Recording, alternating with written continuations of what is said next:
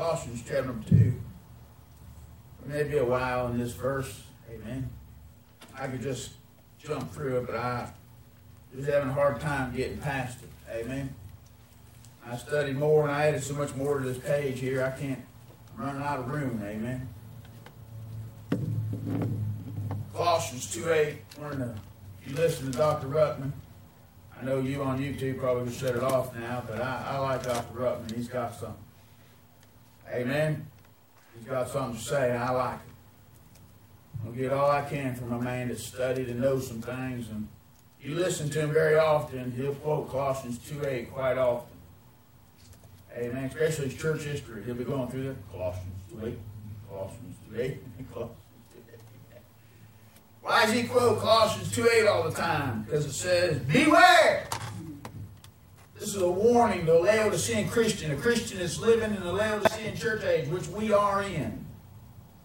Beware lest any man spoil you through philosophy and vain deceit, the tradition of men after the rudiments of the world, and not after who? See, there's the issue. You got to be careful of men on radio, television, books. It doesn't matter what church, what religion, what the title is above the door. Somebody's going to lead you after themselves and the traditions of men, or they're going to lead you after Christ.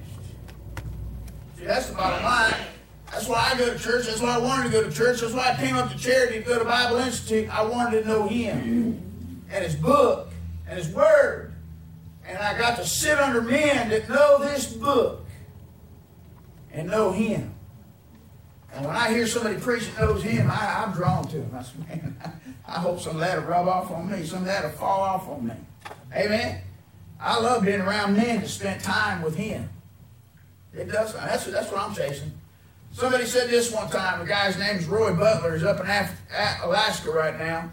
And old brother Roy said, faith is like a scent.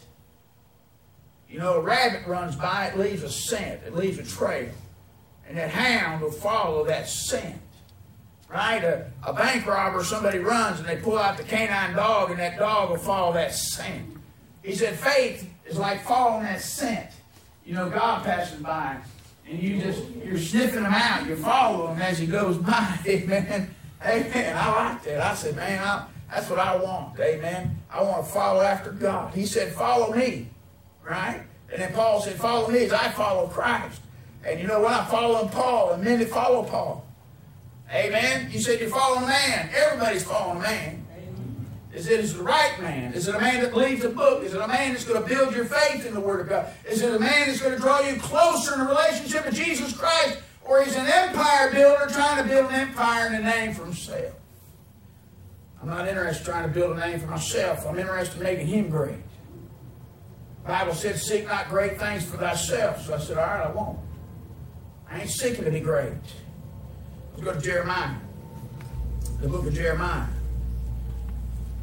Amen. So many people want to be the greatest preacher, the greatest soul winner, the greatest singer, I don't want to be great. He's great, and I just want everybody to know what a great God I serve. Amen. Jeremiah 9. Amen.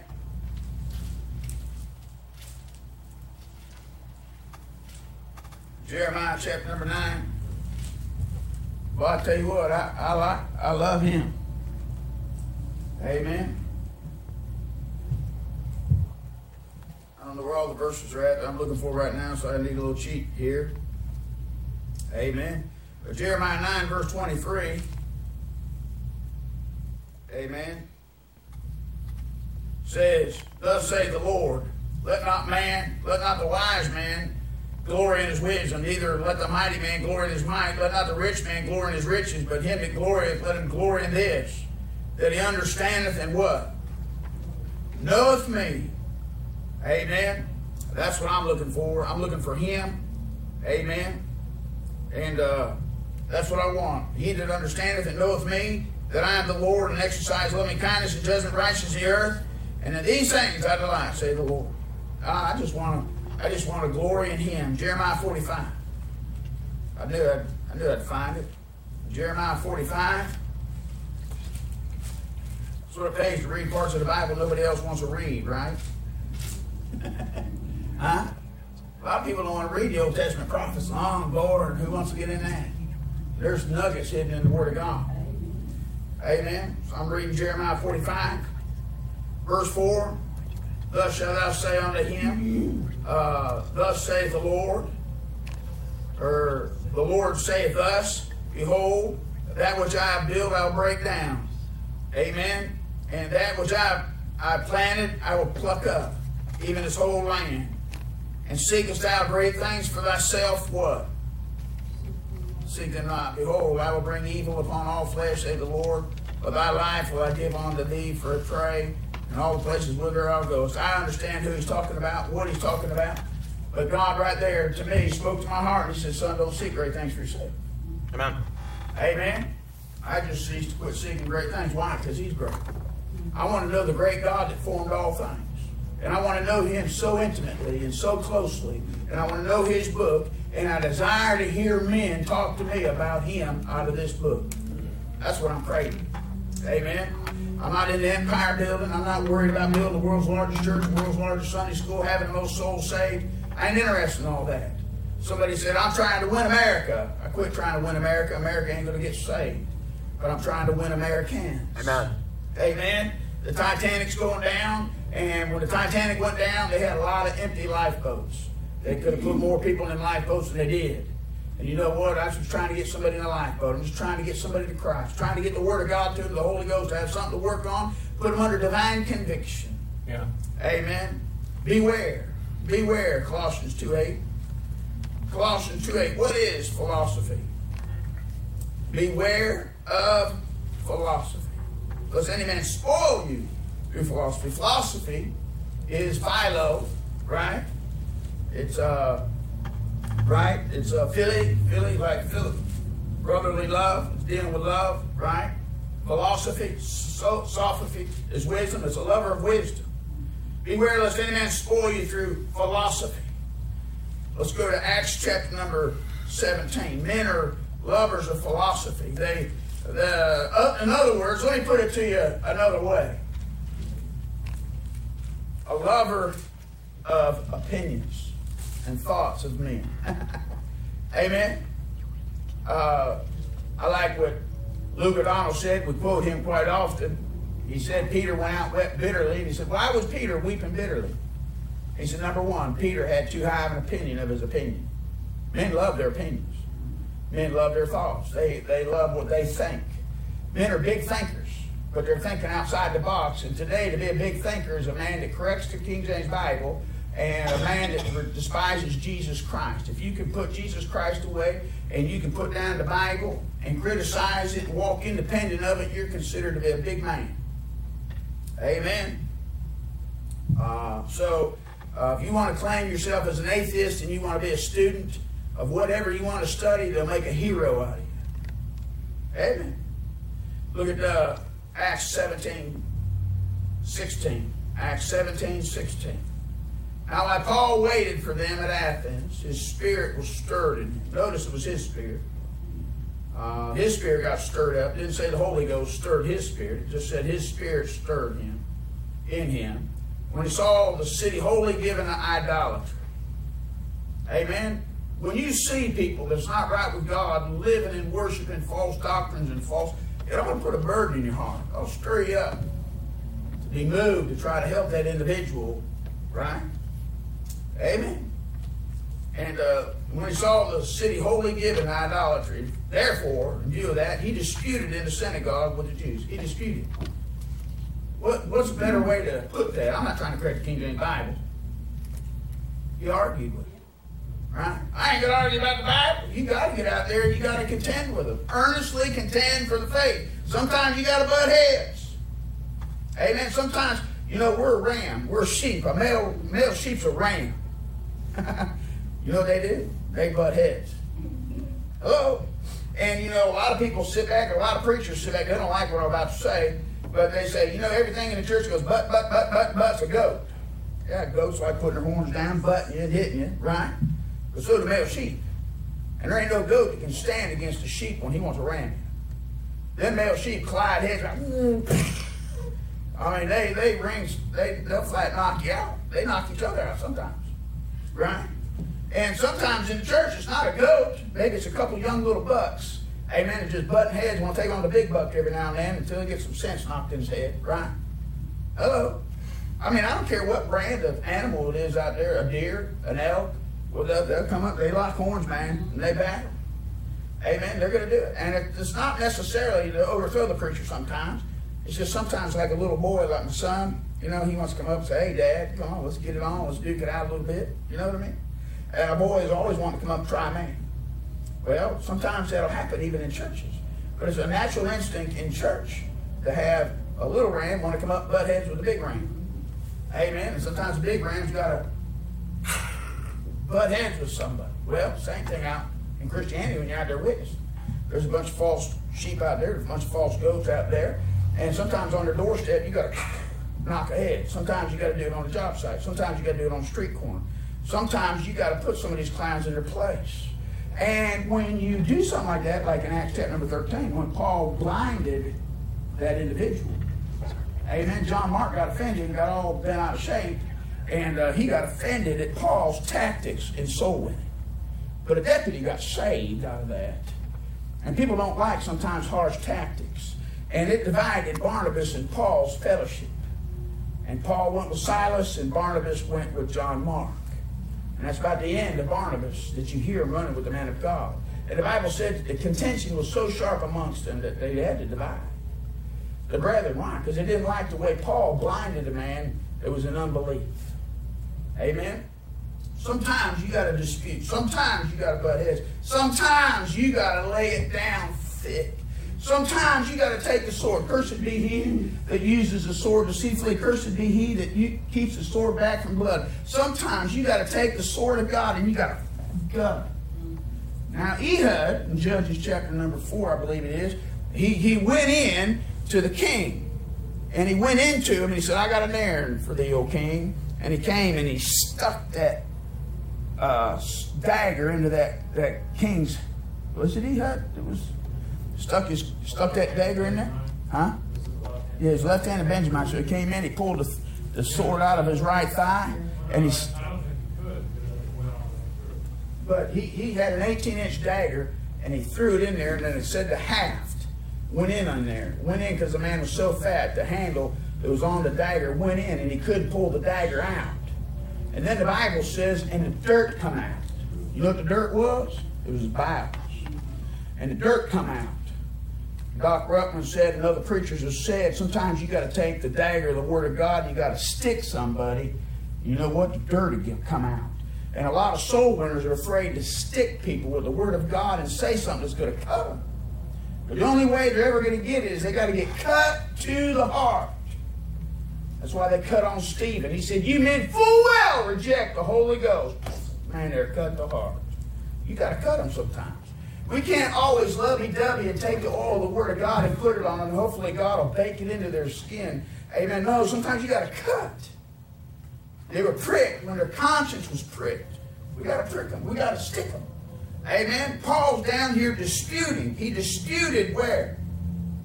In the synagogue. He went to their church. I'm not saying we ought to go to Catholic church and bang heads with priests and all that stuff. I'm not saying we ought to go down here to Christian Life Center and get in there and tell them, no, you're not, tongues are for a sign. I don't think we ought to go break up their services.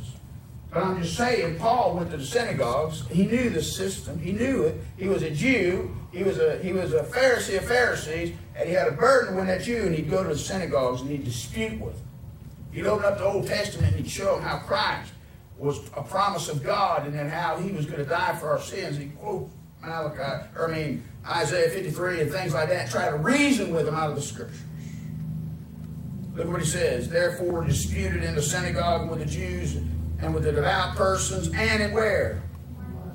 In the market when? Daily. And with them that met with him.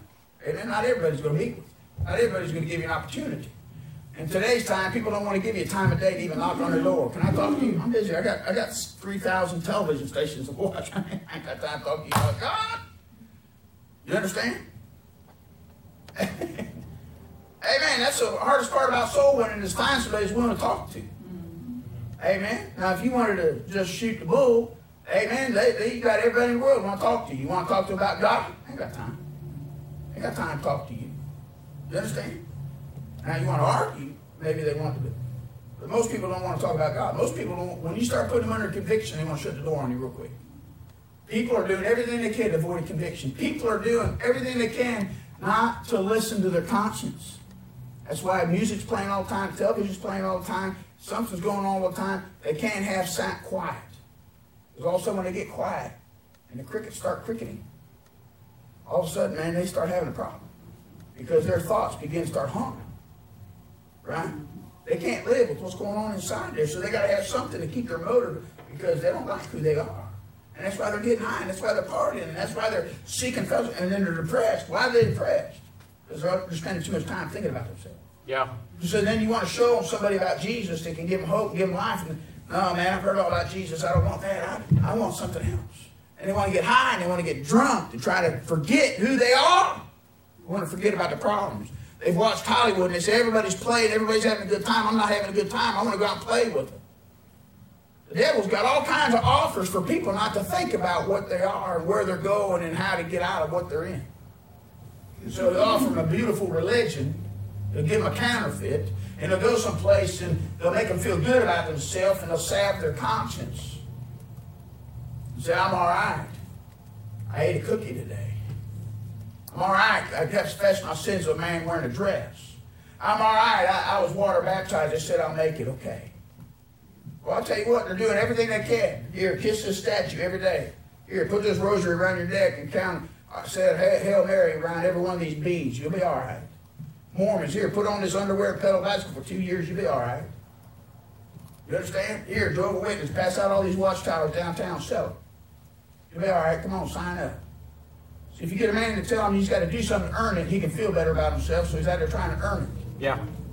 Amen. Listen, men are trying to salve their conscience any way they can. There's people that can't salve their conscience, so they start cutting themselves. They know they're guilty about something, and they know they're trying to inflict injury to themselves.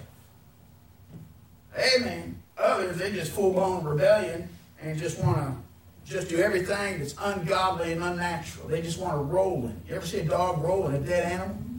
A dead animal on the side of the road, worms and maggots, and a dog over there, and he'll just roll in that thing. Like, what in the world are you doing? Why? They just like the filth.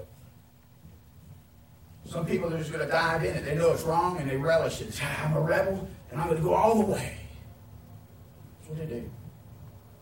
Devout. Look what he said. Therefore disputed he in the synagogue with the Jews and with the devout persons in the marketplace, and them that met him. And certain who?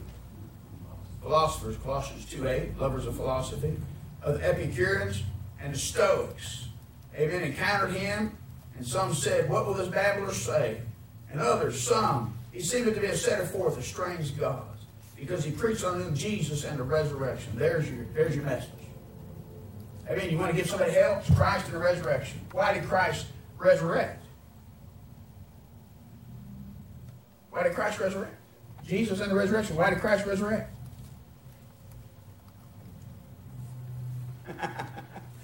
He preached Jesus and the resurrection. Why was Christ resurrected? He defeated death. Why did he die? From what? He died for our sins. See, he made a payment for our sins by dying. And therefore, he said, no man taketh my life. I lay it down freely and I'll take it up again. He rose under his own power to show you he could defeat death, hell, and the grave. Man's worst enemies. Right? The worst enemy to any home, to any man, is the grave. And there's no hope beyond the grave. Mary Baker Eddy had a phone put in her casket and said, I'll call you from the other side. It hadn't rung yet. It ain't ever going to ring. You understand? There's an empty tomb over there in Jerusalem. And they spread lies saying his disciples came and stole his body away when you had Roman soldiers there to guard it. What was it, 4 quaternions or something like that? They had a bunch of soldiers there to watch it. You know what? Jesus knocked them out. Out with his presence. Yep. Pure majesty and holiness stepped out of there and then gone. You understand? He knocked them out. 2 angels sitting up there on a stone. Stone rolled away. Jesus rose from the grave. Greatest story that ever been known and told to mankind. And you know what? That's what Paul's preaching. Jesus and the resurrection. The greatest hope, there's life after the grave. You don't have to be afraid to die. You don't have to like how you're going to die. You don't have to be afraid to die. Why? He left the door open. He said, I'm coming back for you. Boy, what hope. That's hope. Yes, amen. He gave them hope. Nobody had that kind of hope. Verse 19. And they took him and brought him unto Areopagus, saying, May we know this new doctrine whereof thou speakest is? For thou bringest certain strange things in our ears, that we would know, therefore, what these things mean. For the Athenians and the strangers which were there spent their time in nothing else, either to tell or to hear some new thing. See, that's what everybody's all caught up in, you know. All the computer technologies and everything else like that, just something new, Hollywood, all this other kind of stuff. People just looking for something. I don't care if it's a gadget, it's a sport, it's a politic. I don't care which world you want to get in, the sports world, the political world, the angelic world, the medical world. I don't care. There's all kinds of things out there just to occupy your time to keep you from coming to God. Yeah. Amen. And the devil's got 24/7, 365, television all the time, stores are open all the time. Amen. Places you can play. I mean, some places even got night golf and night baseball and other things. What? Just to keep you to where you party all night. Casinos open 24 hours a day, 7 days a week, right? 365. I don't think that casino's ever going to shut down. You understand? Why? Just to keep you away from God, to keep your time full, keep you to a place to where you don't think about God. Amen. Why do you think I wrote that track? No soliciting. Somebody wrote a sign, stuck a sign on the door, said, nobody will get me now. I'll scare away all the Christians. Yeah, well, I've got some riled up because we put no soliciting sign on their door. That's the track. Amen. I had one guy slap me with the track, hit me in the head, tried to knock my hat off, give me back my track.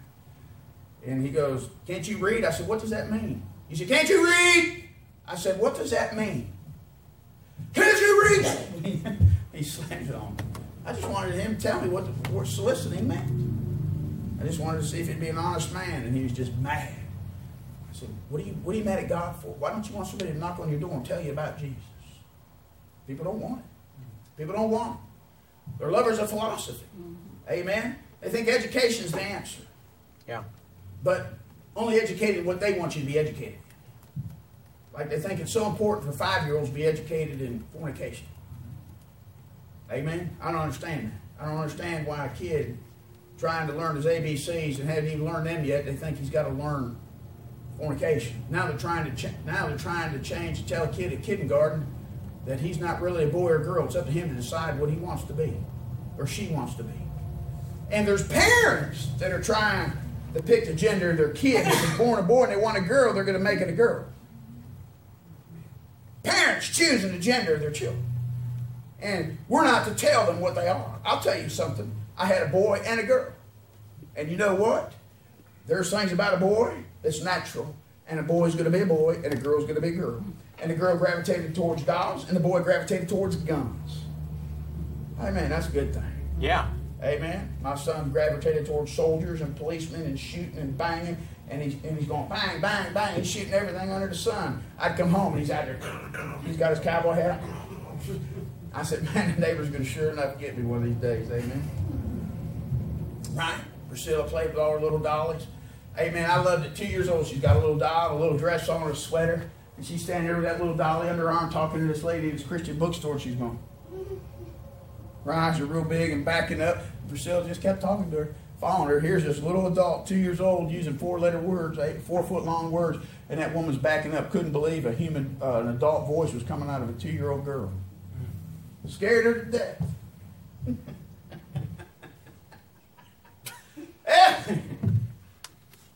Girly things come naturally to a girl. Manly things come naturally to a boy. Amen? And I've seen a woman that had a boy. She was effeminized. And he was grown up and he was playing with dolls and everything else because mama didn't know any better. He didn't have a daddy there to raise him. It's unnatural for a boy to play with a doll. And he ain't created that way. None of them are made that way. It's a choice. Amen? There ain't nobody that's a sodomite. Amen? God made me a sodomite. No, he didn't. You had a choice. And you made a bad choice and a wrong choice. No girl grows up and said, I was predestinated to be a hooker. No, she looked at it and a bunch of them say, I want some quick, easy money. I don't want to study books. Yeah. And all men like to smooch, and I like to smooch, so I'll let them smooch on me so I can get paid big bucks. And I don't have to pay taxes. That's what they're doing. Right? Amen. It's not natural. It's unnatural. But they bought into what the world says to do. They're going to their universities, their schools, their colleges, the lovers of wisdom. They say wisdom lives and dies and breathes within. And at the end of it, who's God? If you go to a federal public school, well then who's God? The government. And so the government's telling you, you come and you get educated under us, and you be loyal to us, and we'll train you to serve us. You don't need God. You don't need Jesus. You don't. Listen, by law, they're supposed to teach evolution and creation. But they go against the law because they don't like Jesus Christ. They hate him. They threw him out. Right? Yeah, man. Got to beware of philosophy. Lovers of wisdom. They worship the mind. You know what it is? Humanism. You know what humanism is? The lover of man. Man is the measure of all things. And you know what God said? Beware of humanism. Amen. So you got to be careful. All right. Let's go to Galatians chapter 6. The next thing, beware of philosophy, and then he said vain deceit. Vain, you know what vain is? Vain is empty. It's worthless. It's nothing. Amen? Right? Man at his best state is altogether what? Vanity. Nothing. At his best, it's nothing. So how do you know that? Well, I like what the Bible says. You want a verse that just rubs man the wrong way? You want to see a verse that's going to rub every individual the wrong way? Galatians chapter number 6, verse 3. If a man think himself to be something when he's what? Nothing. He what? Deceiveth himself. Well, you want to take vows to him out of your head right now? Listen, God's got a way of humbling men and pulling their vows to him out and letting all the air out of their head. Amen. Men begin to think there's something, and God says back, says, I'm going to show you you're nothing. Right?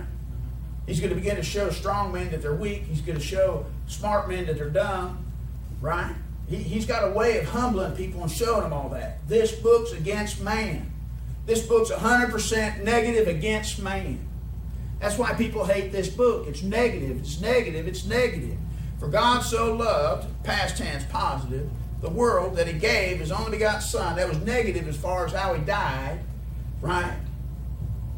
And then he said over there that whosoever believeth in him shall not what? Perish, negative, but have what? Everlasting life. Right? Jesus Christ what? Died for our sins, negative. He was buried. He died, negative. For our sins, negative. Buried, negative. Rose again the third day. 3/4 negative. Man don't like that. Well, this is negative. This does not paint man in a good light.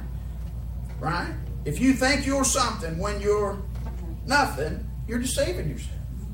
You say, well, I'd like to think I'm something. Well, I just know what I am. I'm nothing. And I take God's side against myself. That's the greatest day in your life. Take God's side against yourself and say, you're right, God. I'm nothing. And in fact, I'm beyond nothing. I'm less than zero. I'm a minus zero. Because you take zero and you kick the ring off, then you have nothing. So I'm minus zero. Amen? He said, but I'd like to think that's just a pride of man. Man's pride. You know what this world nurtures and feeds? They feed pride. They nurture pride. They love pride. They want you to feel good about yourself. They want you to feel all this self-worth and self-esteem. And it's all self. You spell self backwards, what do you get? Flesh. It's flesh. Flesh. The flesh profiteth what? Nothing. So the sooner we get a hold of that thing and realize I'm nothing, the best I can do in the flesh is worthless to God. It's unacceptable. It's what I do in the Spirit. It's what He does through me. So therefore I cannot, therefore I will not. And so I just yield to Him. God, I am nothing. And so I take this body that you want, that's worthless and nothing, I present it to you to use my members however you see fit. Take my mind and use it. Not my ways, but not my ways, but not mine. You understand? For I am crucified with Christ, nevertheless I live, yet not I, but Christ. Yet not I, but Christ. Yet not I, but Christ liveth in me. And the life that I live in the flesh, I live by the faith of the Son of God who loved me and gave himself for me. See, dying to self is the hardest thing in Christianity. That's something you got to do daily. Paul said, I die daily. That's something you have to do daily. Something you have to do probably moment by moment. Minute by minute. Hour by hour. Day by day. Not my will, but thine be done. Not my will, but thine be done. Not my will, but thine be done. Right? Look at what it says.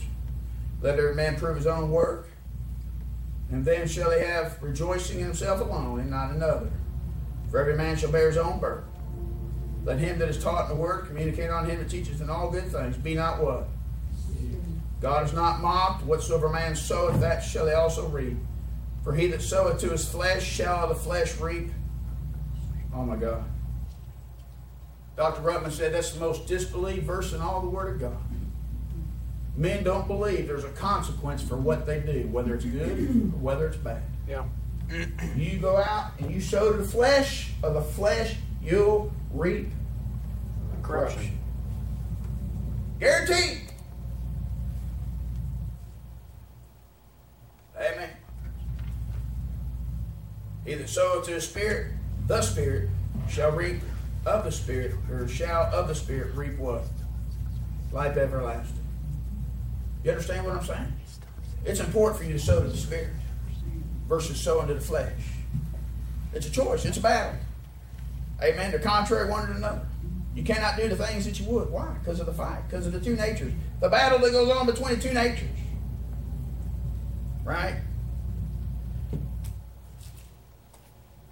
Two natures struggle in my breast. The one is foul, the other blessed. The new one I love, and the old one I hate.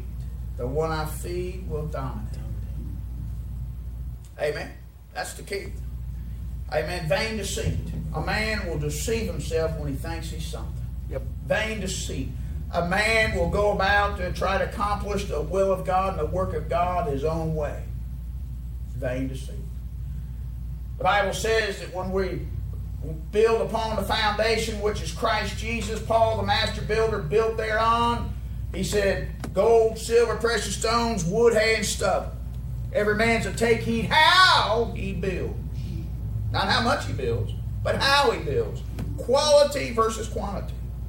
A bunch of men are out there trying to do quantity, and I'm not against quantity. But he said how a man builds. Quality. And you know what? All that works can be tried by fire. I like to use the illustration of a conveyor belt. We got a conveyor belt at work that goes into a furnace. We put our parts in that furnace, and then it goes up that belt, and it goes through the furnace and comes out the other side. All wood, hay, and stubble ain't going to make it through the fire. And guess what? The Bible says you're going through the fire too. Amen. And some people can be saved yet so as by fire, by the skin of their teeth. And they're going to go through it. And guess what? What comes out on the other side is what's done for Christ. That's going to last. What's done for self, it's gone. It's burned up. There's a bunch of people who will be puffing their chest out when they're going through. Look at me. They come out the other side, they're going to barely have anything. Well, I'll tell you what. Works of the flesh. Like I told you, wood takes a long time to grow it. Pictures long-term growth. You make 2x4s, 2x8s, plywood, things like that. Builds big buildings. They last a long time. Hay is a seasonal crop. And it gets ate up pretty quick by the cattle. A lot of times it'll mold in the barn and rot. Stubble's all that stuff that's left over. When I opened up my razor yesterday and I dumped out all the stubble. People are going to be so desperate trying to get something with God, they're going to be scraping up the stubble, sweeping it all up. Here, throw this in. Hoping they're adding a little bit extra to the rewards in heaven. And God says, you give me leftovers, you give me refuge. You're giving me scraps. Well, I tell you what, I want to give God the best. Amen? Listen, vain deceit. A man build himself to be something that he's not. Trying to build something that God's not in. I tell you, I'd rather have God than anything I know. Vain deceit. Next, Colossians 2:8.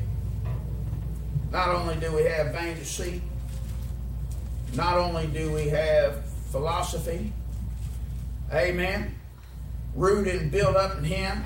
Well, see, beware lest any man spoil you, that's ruin you through philosophy and vain deceit after the tradition of men. Let's go to Mark chapter number 7. After the tradition of men. You know what's killing churches today? Traditions. You know what the Catholic Church tells you? The Catholic Church tells you that they're following the traditions of men. I'm listening to Dr. Ruckman's church history. Everybody do well to listen to Dr. Ruckman's church history. I've heard it about 5 times. I'm going through it again.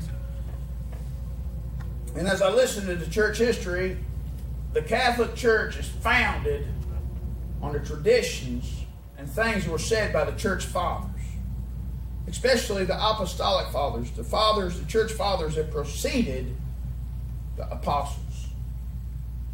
And they're anti-Nicene church fathers. They're before the Council of Nicaea in 325 AD. And there's a bunch of good men that were saved that said some things that were written down, and the Catholic Church builds on those things that those men said in the heresies. Like Justin Martyr believed in baptismal regeneration for a baby. Justin Martyr was a good man, but he said he believed in infant baptism, and they pick it up and they run with it. I think it was Irenaeus or Ignatius, one of those two, turned around and said something about the Catholic Church. And he's talking about the universal church. The church of the body of Christ is worldwide, but the Catholic Church picks that up and runs with it. And there's a bunch of different doctrines that they choose and they hold to that were things that were said through the early church fathers that they adopt. And therefore, when they set up their council, the Council of Nicaea under the Emperor Constantine, they turned around and basically established the corruption of the Roman Catholic Church, when paganism and Romanism and everything, and they met together and they took the old Jewish priesthood and everything and brought it in with the paganism. And with Rome being in power, they created a church-state run organization. And it's been corrupt and sent the world into the dark ages. And for 1,000 years, the world was in darkness. Amen. Until the Protestant Reformation. And this book brought us out of darkness. Amen. Like the one preacher told me, he said, was the world in darkness before Peter S. Ruckman ever came around? I said, what's Ruckman got to do with anything? And I read the preface, amen, the Episcopal Dedicatory of the King James translators. And it says, whom they desire to keep in ignorance and darkness. The Pope and popish persons desired to keep the world in ignorance and in darkness in the dark ages. And when the Protestant Reformation Bible came out, amen, Luther's Bible and the King James Bible, when they came out, sent this world into revival. And they rejected the Roman Catholic Church. They accepted this book. And they worship this book. And revival's gone out the window since they rewrote the book. Amen. Amen. Mark chapter number 7, verse 7. Howbeit in vain do they worship me, teaching doctrines, teaching for doctrines, the commandments of men. For laying aside the commandments of God, ye hold tradition of men, as the washing of pots and cups, and many other such things you do, or like things you do. And he said unto them, full well, you reject the commandments of God, that you may keep what? Your own tradition. Verse 13, making the word of God of none effect through your traditions. Amen. Well, I tell you what, that's what they're doing. They said, well, we're going to do it this way. This is the way we've always done it. This is what we're always going to do. And you know what? One thing men learn from history is that they never learn from history. And if you neglect the lessons that history teaches, you're condemned to repeat them again. And men are going to do that over and over and over again. Listen, I hate tradition. I like breaking tradition. You go to the average church, amen, they got to do it the same way every time. I like today's service, this morning's service. Amen. We had testimony service before we even did anything else. Before we even sung, we had testimonies. Right? And then we got to singing and having fellowship, and the next thing you know, God blew in here. Why? We changed it all up. There's people that come in here and go, I can't believe you take up an offering. I've been in churches and candidate churches, and we ain't taking up offerings, and they go, Man, you didn't take up an offering. No, because I'm breaking tradition. I'm good at breaking tradition. Amen. I like it. I like changing things up. I like doing it. Brother Lovell, one night I came into church at 7 o'clock. He said, we're changing it up tonight. Brother Parks, get up here and preach. No prayer, no song, no nothing. He just called me out of the blue. Had no idea. I'm glad I had a fresh message. I got up and preached. And then we sang. We had fellowship. Why? Just to kick the devil. Just to break up tradition. Amen. I don't like traditions. Thanksgiving one year. Amen. I looked at her and said, we ain't having turkey. We're having Domino's. Amen. We called in, had Domino's pizza for Thanksgiving. You say, why? Just to kick tradition in the mouth. Amen. I hate it. I hate it. Amen. This one lady asked me this year, she said, y'all ready for Easter? I said, oh yeah, especially the day after. She looked at me. I said, why? I said, candy's 50% off. Amen. Amen. I just like kicking tradition. Amen. I hate it. I told this one lady down in Mississippi, she never believed me.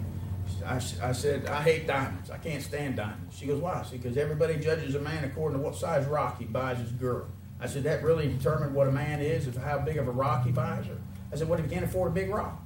She goes, Brother Cliff, you're going to buy your little pretty blonde wife a diamond, ain't you? I said, no, I ain't going to do it. She said, yeah, you will, Brother Cliff. You'll compromise. You'll buy her a diamond. So guess what? We wound up meeting Miss Vicky, and we got up there and met Miss Annie Mae, and I said, hey, Miss Annie Mae. She said, look at Vicky's hand. Looked at it. Brother Cliff, you didn't get her a diamond? Vicky goes, I hate diamonds. I don't want diamonds. And I said, she goes, well, Brother Cliff, God gave you a girl right after your own heart, didn't he? I said, amen. If I went out and paid $2,500 for a diamond ring, she'd slap me. She would. She said, what are you waiting for? We can put it in missions or do something for God. She would. Amen. I said, that's what kind of heart I want. Amen. She's not above that. I've tried to even talk to her. I said, how about me buying you a ruby or something like that? She goes, it's just a waste of money. She don't even want me to buy her flowers. Amen. She said, you're just wasting money. Listen, I understand that. She understands the flattery. She understands that I love her. She'd rather me text her every day and tell her how great she is. Amen? Right? Amen? One day I took a piece of metal. I had an old piece of scrap metal. I pulled out my 10 snips where I was building steel building, and I cut me out a little heart. Amen? And then I drew a little picture on there, and I told her I loved her. And I brought home a piece of scrap metal, gave that to her. She started crying. Amen? Gave her a piece of scrap metal. Why? I took time to do something just to show her that I loved her. Amen? And then one day I really got her good. I wrote on the mirror, I love you, with a bar of soap. Amen. She liked the note, but then she said, please don't do that again. Amen. Listen, I wanted to find somebody that loved God, feared God, enjoyed God, believed God. You understand what I'm saying? Just to kick the traditions. Amen. I found somebody that doesn't like Christmas like I don't. We don't like all the holidays. Amen. We're not into all that stuff. She don't have to have a box of chocolate on Valentine's Day. You understand? I say, why? We're just against tradition. I like kicking. I like rubbing the cat the wrong way. Amen? So why? Because it's tradition. Everybody says, we got to do it because we got to do it. Does somebody really, on Sweetest Day, somebody buys you a card, does that mean they really loved you on Sweetest Day? When a girl says back, why didn't you buy me the chocolate? Why didn't you give me a card? Why didn't you buy me diamonds? Why didn't you buy me gold? Man. Shut up. Amen? Right? The reason I didn't do it, I just want to prove you as a nag.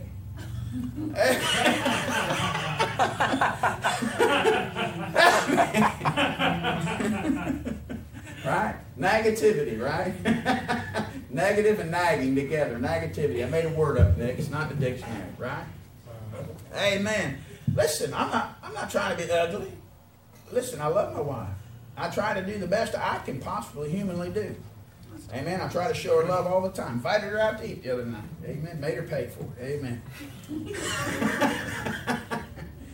Amen. Listen, kicking tradition. I do the same thing in religion. I hate religion. If religion says we've got to do something, I don't want to do it. I hate, everybody says we've got to have a sunrise service. Why? People say you got to wash people's feet. I got Dax upset about that, washing feet. He believed in foot washing. He's talking to me all about it. I said, Dax, we don't do that anymore. He said, why? I said, if we're going to really do it right today, we ought to have a shoe shine service. Oh, man, that rubbed him the wrong way. He did not do that. I said, we got to shine shoes, bro. I said, it's hypocritical when you make an announcement for everybody to go out there and bathe your feet, clean your feet, put shoe powder in there, and get all your Dr. Scholl's, make your feet smell really good because we're going to clean each other's feet today. I said, when they wash feet, they had dirty feet. They was out on the roads, and they was out in dirt roads, and they was walking in, and they had sandals on, their feet were filthy. And when they washed people's feet, they were washing filthy feet. It's hypocritical for a bunch of people to assemble in a church to try to clean each other's feet when they already washed them and prepped them and cleaned them, and then go through something they think is an example. I said, you want to do it right, why don't you shine shoes?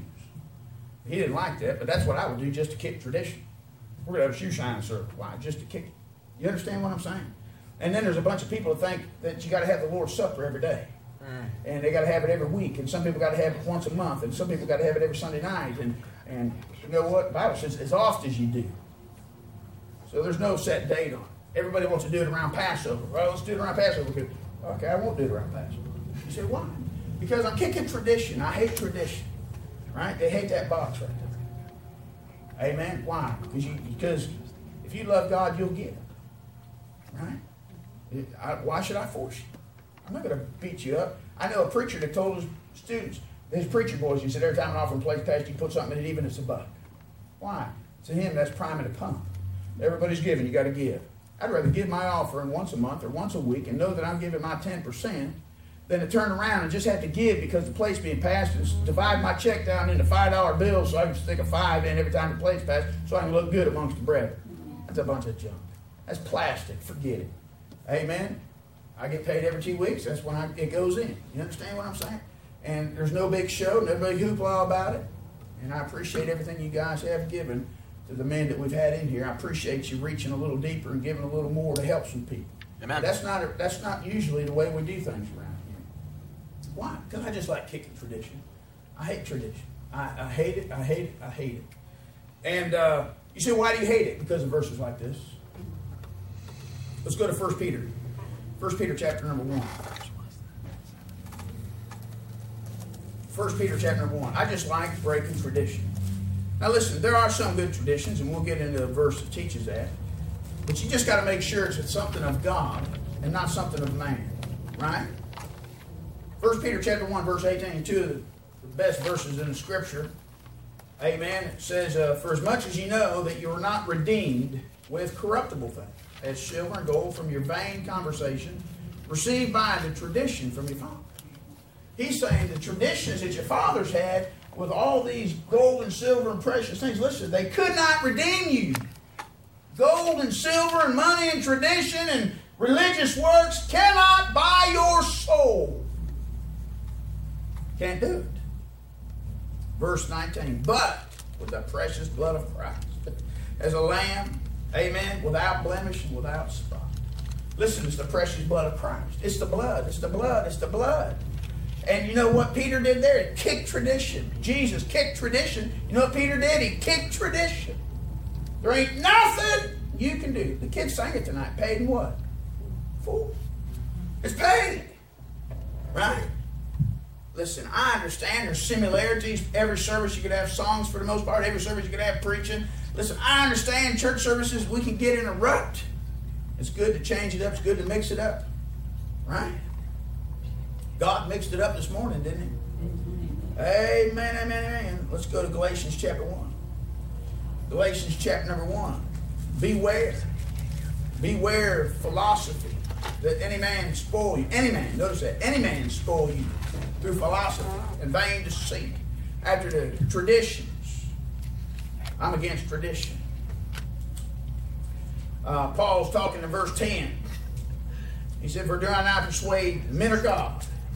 Or do I seek to please men? For if I would yet please men, I should not be the servant of who? I take that literally. You understand? That's why I'm not going to be in subjection to a deacon board. He said, why? Because I'm not going to be persuaded by men. I got no problem having some men around and sometimes getting counsel from men and different things like that. But I'm not going to have a church. I'm not going to be a puppet on a string. You understand? Why? God calls me to preach. God tells me what to preach. There ain't no deacon board. Nobody going to tell me what to preach. Now, some preacher calls me up. Say, Brother Lovely called me up as a preacher. Would you come do a prophecy? You know, Mark Fields did that to me. Come teach us about prophecy. So I already knew what I was going to do. I went down and preached on prophecy. If Dax called me up when he was pastor, he wanted me to come down and preach on pastoral authority. So I was going to go down. I already knew what to preach. I got no problem teaching certain things that men request. But every one of them preachers will tell you, if God leads you otherwise, do otherwise. Yep. Brother Ireland asked me to come up and preach the first week of June. So I'm going to go up there and preach for Brother Ireland. He goes, you want a theme? I said, yeah. He said, a closer walk with Jesus. I said, well, I got some ideas. He said, I ain't telling you what to preach. He said, I'm just telling you maybe a theme. You know? So I said, well, I'll pray about it. He said, just do whatever God tells you. But if they ask me to do something specific, I got no problem doing it. Right. But I'm not saying they're telling me what to preach. If I got up and preached against something, and a rich man in the church got up and said, I don't ever want to hear that stuff again, I said, I don't ever want to see your face again hit the door. I got no problem doing that. Amen? Because men like Jim Lynch, a man said, boy, we could have that kind of preaching around here. The guy pulls up in a cowboy Cadillac, 4-door dually truck, tells him, we ain't going to have that kind of preaching around here. Don't ever want to hear that kind of preaching. He preached on television. So Wednesday night, Jim Lynch got up and preached the same message all over again. I said, that's my kind of man. Those are the men that I cut my teeth on. Amen. Guess what they did? Those men put out the word, and they took Jim Lynch's son, and they threw him down and slammed his head against a culvert and split his head open. And Jim Lynch wound up resigning church and going to Valdez, North Carolina. But in the process, got his son to where he hates God and church. Because of wicked men. But I thank God for a man like Jim Lynch to stand up against those men of that church. I said, see, those are the guys I cut my teeth on. I'm not trying to be a rebel. I'm trying to be Bible. I'm trying to be what Paul said. God called me, and he said, I'm not going to please men. If I please men, I'm a servant of men instead of Christ. So I don't want to be a man's puppet. I'm not a puppet. Hey, preacher, we're going to pull your strings, and you're going to dance when we pull your string. I'm not dancing. Amen. I'd rather pastor a little church on the side of the road. Amen. Try to teach people that want to come in and hear the Word of God. I'm going to preach the Word of God. I'm going to teach the Word of God. And I want people to come in and hear it. Say, that's what we want. We want fed. Talk to us. Amen. I don't want to get involved in all that kind of religion junk. Amen. Look at what he says, verse 11. But I certify you, brethren, that the gospel which was preached of me is not after man. For I neither received it of man, neither was I taught it, but by the revelation of Jesus Christ. You need to understand that verse right there kicks Acts 2:38 square in the teeth. That's opposite of what Peter preached. You want to help somebody, you go to the book of Galatians, it'll help them. It's not Acts 2. Verse 13, for you have heard of my conversation, that's his manner of life, in time past, in the what? Jews' religion. How that beyond measure I persecuted who? The church of God. Can I help you with something right there in that verse? If you want to help some mid-dispensational Christianity, these hyper dips, the church was before Paul. Paul was killing Christians before Acts 9. The church started before Acts 9. He was persecuting the church of God. And then what did he do with the church of God? And what? Wasted it. There's a bunch of preachers out there can't tell you when the church started. I can tell you one thing, it started before Paul. Amen. Hello. Verse 14. And profited where? In the Jews' religion, above many of my equals in my own nation, being more exceeding zealous of the tradition of my fathers. He was more zealous than the tradition of the fathers. You know what the tradition of the fathers was? They had a religion without God. They went through the motions. God said, I'm fed up to here with your offerings, your sacrifices, the blood of bulls and goats. I hate your fasting, your feast, your sackcloth and ashes. Amen. He told David over there, he said, it's broken and contrite heart is what he required. Not sacrifices of lambs and all. He said, I'm sick of it. You guys show up. You go through the motions. You pretend you're worshiping me. He says, you draw nigh with me with your mouth, but your heart's far from me. God said, I'm sick of it. And that's what I am. I'm sick of that kind of stuff. He said, what? I want to serve God with my heart, my whole heart. I sought him with my whole heart. Whole heart Christianity. That's what he's looking for. And a broken and contrite heart, man. People all over the altar today. Pouring their heart out before God. Man, that's what he's interested in. A broken heart. He's interested in somebody falling holy completely because they love him. Not because they have to. Religion and Christianity gets caught up in doing, I got to do this, I got to do that. God, forget it. I got to read my Bible. Why? Because you have to? Because you want to. Do you want to hear from God? If you approach that book and say, man, now's the opportunity to sit down and eat at God's table. God, I don't know what meal you got prepared for me today, but as I open up my eyes, would you order my steps in your word and feed me something from your book? I'm not reading this because I have to. I got to get my 3 pages in a day so I can read it through a year. No, read it. and ask Him to give you a devotion. Read it and say, God, talk to me from this book. I said, where do you think my messages get spawned from? Reading the book. I seen some things this week trying to help her. Amen? Seen some things. You know what? God opened your eyes to the book and show you some things that's definitely against the grain of this world. Amen? He was more exceeding zealous of the tradition of his fathers. I mean, when it come to it, he was killing Christians. Look at Acts 22.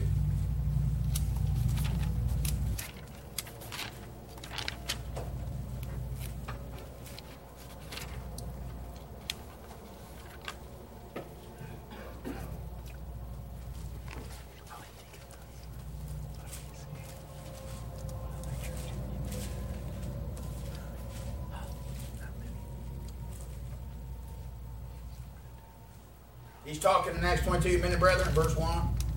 Fathers, hear ye my defense, which I make now unto you. And when they heard that he spake in Hebrew tongue to them, they kept the more silent, and he saith, I verily am a man, a Jew, born in Tarshish, a city in Cilicia, brought up in this city at the feet of Gamaliel, and taught according to the perfect manner of the law, and of the fathers, and zealous toward God. As y'all hear this, I persecuted this way unto what? Death, binding and delivering into prisons both men and women. Amen. And also the high priest has bear me witness, and all the estate of the elders, from whom also I received letters unto the brethren, and went to Damascus to bring them which were bound unto the Jerusalem for what? For to be punished. Let's go to chapter 26. Chapter 26. Verse 9. 26 verse 9. I verily thought within myself that I ought to do many things contrary to the name of Jesus Christ. He's doing this for tradition. He's doing this for his religion. He thought that Jesus was contrary to his religion, so he was fighting Jesus Christ. Which thing also I did in Jerusalem, and many other saints did I shut up in prison, having received authority from chief priests. When they were put to death, I gave my voice against it. And I punished them oft in every synagogue, compelled them to what? Blaspheme, being exceeding mad against them. I persecuted them even in strange cities. You know what he did? He'd get them down and make them blaspheme. He'd torture them to such a way that he'd make them blaspheme. Randy Pike, a missionary to South Africa, said, he said, I put your feet in stocks and take a rubber hose and begin to start beating the bottom of your feet. He said, I'll get you to say anything I want you to say. You know what Paul was doing? He's compelling Christians to blaspheme. Boy, what a wonderful man. You know what he's doing? He's doing that for his religion. He was doing that for what he believed God wanted him to do. You know what the Muslims are doing right now? They're out killing Christians because they think that's what their religion wants them to do. Jesus told them, he said, there's a day coming that they're going to kill you thinking they do God favor, doing God service. Amen. Look at Acts chapter number 9. Acts chapter number 9. This is what tradition's doing. This is what religion doing. Amen. That's what the Muslims are doing. Amen. They got a tradition. They got to pray 5 times a day wherever they're at.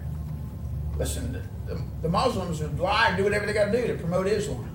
They don't care. They're exceeding zealous for Allah and Muhammad. And they think because somebody draws a picture about Muhammad, that's their duty to kill somebody over there. They believe committing jihad against all religion, taking over the world for their God, killing anybody standing in their way. They're doing it just like the Apostle Paul. They're lost. They're undone. They got to have a meeting, a personal encounter of Jesus Christ. Right? Paul was no different as a Jew as the Muslims are killing so-called Christians today. Look at what he says. He said, verse 1, and Saul, yet breathing out threatenings and slaughter against the disciples of the Lord, went on to the high priest and desiring letters, amen, to Damascus, to the synagogues, if he found any of this way, whether they were men or women, that he might bring them bound to Jerusalem. And as he journeyed, he came near to Damascus. Suddenly he shied round about him a light from heaven, and he fell to earth, and he heard a voice saying unto him, Saul, Saul, why persecutest thou me? You know what he was doing? Jesus Christ took that personally. He said, those are my children. When you persecute Christ, you're persecuting a Christian. When you persecute a Christian, you're persecuting Christ. Christ takes it personally. We're in his stead. And he said, who art thou, Lord? And he said, I'm And the Lord said, I am Jesus whom thou persecutest. It's hard for thee to kick against the pricks. And he trembled and astonished, said, Lord, what wilt thou have me to do? Paul got converted. He trusted the Lord Jesus Christ, placed his faith in him on the Damascus Road. He was out killing people and murdering people and causing them to blaspheme. And one other passage over there, he was consenting unto the death of his martyr Stephen. Stephen was martyred and Paul stood right there. He gave the nod, kill him. And he watched them stone him. Boy, that rung in his soul. That rung in his heart. I wonder how many times Paul went to bed thinking about Stephen. You know, Stephen asked the Lord to forgive them that did that thing. I wonder how many times Paul thought of Stephen. And maybe in his heart said, Stephen, forgive me. I just wonder how many times he's done that. Paul got converted. You know what he got delivered from? Tradition. Tradition. He thought he was doing God's service, hailing men and women into prison and killing them. Listen, those Muslims think they're doing it. The Jews think they're doing it. The Catholics, they think they're doing God's service. They've been trained traditions. Muslims and Jehovah's Witnesses are trained. Do not take literature from a Christian. Do not listen to any of their materials. People everywhere say, don't listen to a Christian. They're warned about us because we'll tell them the truth, and the truth will make them free. They don't want them to be free. They want them bound. That's why preachers, and I hate Baptist preachers, put people into bondage. You got to show up to church. You got to witness. You don't got to do nothing. You understand? I don't want a church that got to us. I want a church that wants to. I want you to tell somebody about Jesus Christ, and I want you to want to. I want you to fall in love with Jesus Christ so much that you can't wait to just get up and say, hey, man, do you know Christ? Would you like to join his family? Would you like to be born again? He's so precious to me, saved my soul and washed away my sins, and he can wash yours away. You cry out to him in faith. He'll wash away your sins. Listen, I want you to be able to do that. I ain't going to try to make you and force you, bully people into doing that. Amen. A lot of preachers try to shame people into it. I want to love you into it. I want you to fall so hopelessly in love with them that you just got to share the gospel with somebody. Amen. That's the right way, ain't it? Yeah. Amen. Amen. Let's go to 1 Timothy chapter number 6. Well, let's not. If I go there, I got too many other points going into 1 Timothy 6. Let's go ahead and end there. I'm telling you, God's good. I love him. He loves us. And listen, you got to beware of philosophy. You got to beware of vain deceit. You got to beware of tradition. Amen. Some traditions are good. Some traditions, some people got every year they have a homecoming or something like that, or every year they got a certain preacher in for revival. That's good. But sometimes you got to throw a monkey wrench in it because people get too used to hearing a certain voice. And sometimes just stir it up to let them hear a different voice. Sometimes you can do that too much. And some people, every year we're going to have a camp meeting. Every year we're going to do this. Well, how about doing something different? Amen? Sometimes the people fall asleep. Sometimes sit in a different place in the church. Sometimes it'll bless you. Yeah. It blessed us today with our ladies moving, didn't it? Amen. Amen. So, listen, God's good. See you on the third pew next Wednesday. Amen. Brother Dick, would you dismiss us, brother?